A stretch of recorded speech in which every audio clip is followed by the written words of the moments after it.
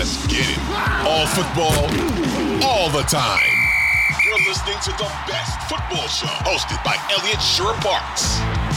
What's going on, everyone? My name is Elliott Shore-Parks. Today is Tuesday, June 20th, and this is the Best Football Show podcast, the place for the top news and opinion from myself and from the best of Odyssey's football podcasts and radio stations. If you like what you hear today, please hit that subscribe button for auto downloads and make sure you leave a 5-star review to help the show grow. All right, we have reached our final division in our tour around the NFL. One big question for each team in the NFL. Gone through the NFC, we're almost done with the AFC, and today the final division to go over in the AFC, the AFC North. A division that for a lot of years was one of the strongest in the NFL. The Steelers were perennial contenders. The Ravens were perennial contenders. The Bengals recently have been, and the Browns had a bit of a stretch there where you could just believe enough to think they would do something in the playoffs, and then of course they never did. So now you look at the division, and they're all kind of in different places. All are, quarterback questions. Bengals, obviously best quarterback, but outside of that, Ravens, Steelers, Browns, unsure what's going on there at the quarterback, which version they're going to get. I think everyone would agree the Bengals are the favorite to win this division. But after that, you could see the Ravens bouncing back. The Steelers showed signs at the end of last year. And the Browns, which we'll get into, have an argument for, in a not insane world, at the end of the year, maybe they have one of the best quarterbacks in the NFL. And if you have one of the best quarterbacks in the NFL, you always have a chance. So let's look at each team in the division and go look at the one big question heading into next season. Let's start with the best team, which is, of course, the Cincinnati Bengals. And the main question there is, can the offensive line hold up? This is a team that has a ton of talent on the offensive side of the ball. Joe Burrow, pretty much in the top 2 of everyone's quarterback list. Their wide receiver core, Jamar Chase, T. Higgins. There are simply not many teams that can stack up with the Bengals at the top 2 receivers. So they have what they need on offense to score. The question is, what about that offensive line? The offensive line is something that has really held this team back the past few years. You look, they were part of the reason Joe Burrow got hurt his rookie year.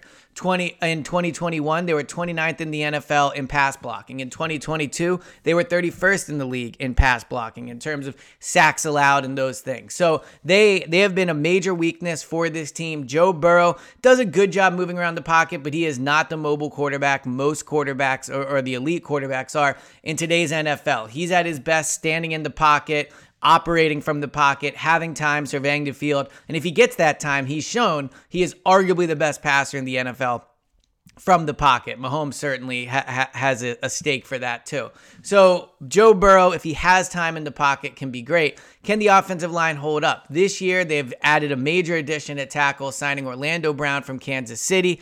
Not coming off one of his best years, allowed 6 sacks. He was 22nd in pass blocking, according to Pro Football Focus, but he should be an upgrade for him at tackle. The question is, on the other side, Jonah Williams. Jonah Williams, one of the worst tackles in the NFL last year. He allowed 10 sacks. Major issue for the Bengals on that side of the offensive line. So they do feel better about Orlando Brown coming in. You would think that he would have a bounce back year after a down year in Kansas City. But Jonah Williams remains a big question. If the offensive line can turn it around, the Bengals are legitimate Super Bowl contenders. They are probably without it. But as we've talked about on this pod all last year, all offseason, 3 things matter in football: the quarterback, the defensive line, and the offensive line. They have a good defensive line. They have a great quarterback. The offensive line is probably the weakest unit of all the great teams that we consider in those top 5. So how they turn this around is going to decide their season and whether they can finally break through and win that Super Bowl. The Baltimore Ravens. The question, it revolves around the quarterback as it has the last few years. Are they going to sign Lamar Jackson? Is Lamar Jackson going to be traded? He requests a trade. They allow him to talk to other teams. Finally, he's back on a massive franchise quarterback deal. And the question for the Ravens is, which Lamar Jackson is going to show up? There is no question that Lamar Jackson, in the first 2 years, excluding his rookie year, where he was just kind of the hybrid quarterback behind Joe Flacco. If you exclude that year, if you look at his first 2 years as a full-time starter, he was one of the best quarterbacks in the NFL. 62 passing touchdowns, 14 rushing touchdowns, only 15 interceptions. Dynamic, moved the ball through the air, moved the ball on the ground. The Ravens won a ton of games. The Ravens looked like they had their guy. Year 3 and 4, 33 passing touchdowns, so, a little less than half of what he had the first 2 years. 5 rushing touchdowns, major drop in that department, and 20 interceptions, so an uptick in his turnovers. As much as Lamar Jackson was great the first 2 years, he's now been a starter for 4 years, great for 2 of them, and then been bad for just as long. 33 passing touchdowns to 20 receptions. That is not franchise quarterback production. 5 rushing touchdowns. That is not the production of one of the best rushing quarterbacks in the NFL. Now, they've gone out and they've added talent. They added Odell Beckham Jr. They drafted Zay Jones to add to that receiving core. So he does have more talent than he's had at receiver in a while, and he finally doesn't have the contract situation hanging over his head. But the bottom line is this. Lamar Jackson, for 2 years, has been bad. The last 2 years. The NFL is a what have you done for me recently league. It's also a not-for-long league, as we saw with Lamar in year 1 and 2. That did not continue in year 3 and 4. He did not improve. If anything, he's regressed. The Ravens have now fully tied themselves to Lamar Jackson.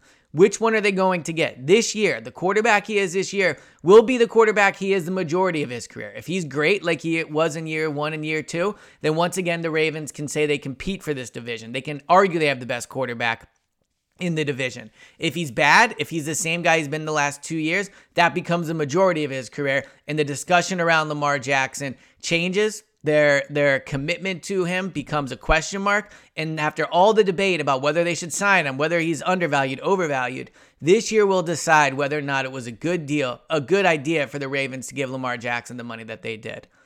All right, the Pittsburgh Steelers. Is Kenny Pickett the answer? Similar question to Lamar Jackson, only without the huge financial commitment. Kenny Pickett, someone I liked a lot coming into the draft last year. I'm a big quarterback win-loss guy for sure. And when you look at Kenny Pickett last year, 7-5 record. He had that comeback victory over Baltimore in week 16, 16-13. He had the game-winning drive at the end. He kept the Steelers' playoff hopes alive, and he ended the year on a high note. 3-0, 3 touchdowns, 1 interception. Overall, though, only 7 touchdowns and 9 interceptions last year. I thought as the year went on, as the numbers indicate, he looked more and more comfortable. I do think he's someone that can win from the pocket. He's definitely a mobile quarterback that can make plays when the plays break down. Good talent around him. Great coach in Mike Tomlin. Defense is always going to be good in Pittsburgh, or at least above league average. So Kenny Pickett has the pieces there to be successful. This year, though, is probably going to dictate if they stick with him in year 3. They drafted him high, but they didn't draft him high enough where he's guaranteed that 3rd year. So of all the quarterbacks in the NFL, especially young ones, Kenny Pickett to me has the biggest upside in terms of an ability to win next year, but also kind of has the most to play for. A lot of these young quarterbacks, they're not on their final chance. Jordan Love is going to get a 2nd year, as his contract indicates. All the rookies that just got drafted clearly are going to get more than 1 year.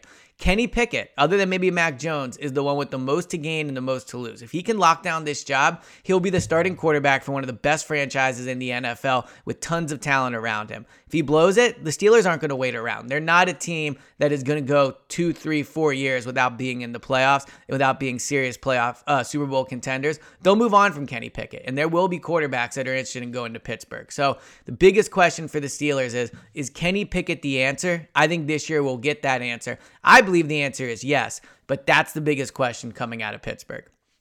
The Cleveland Browns, it's hard not to focus on the quarterback for these teams, but with this team, it's impossible not to, because the biggest question for the Browns is how big of a mistake was Deshaun Watson? You look at the draft capital they gave up. You look at the massive contract they've given him, and you look at the PR hit that they took for trading for him. They got no results back for that last year. He's obviously suspended the majority of the year. He comes back, 7 touchdowns, 5 interceptions in his first 6 games, has just 2 touchdowns in his first 4 games. After that, turned it around a little bit. He had 3 touchdowns in 1 game, 5 touchdowns overall in the final 2 games. Started to show some signs of being the quarterback he was before. And I'll be honest, he was probably always going to struggle last year. He'd been off for a year and a half. It takes time to get adjusted.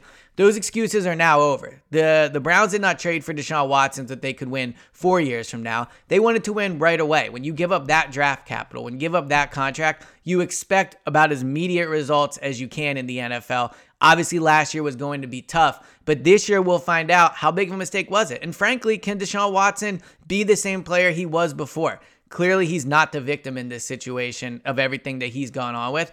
But it's very hard to miss time in the NFL and come back and be that same person. He has dealt with something that, look, he allegedly brought upon himself, but ultimately he dealt with something that caused him to miss a ton of time. The bullseye is now on him. Will he ever be able to be that same quarterback? Will he be able to return to the player he was before? That's a major question in Cleveland. If he does, then the Browns can be a competitive team. If you have a great quarterback, you can be a great team in the NFL.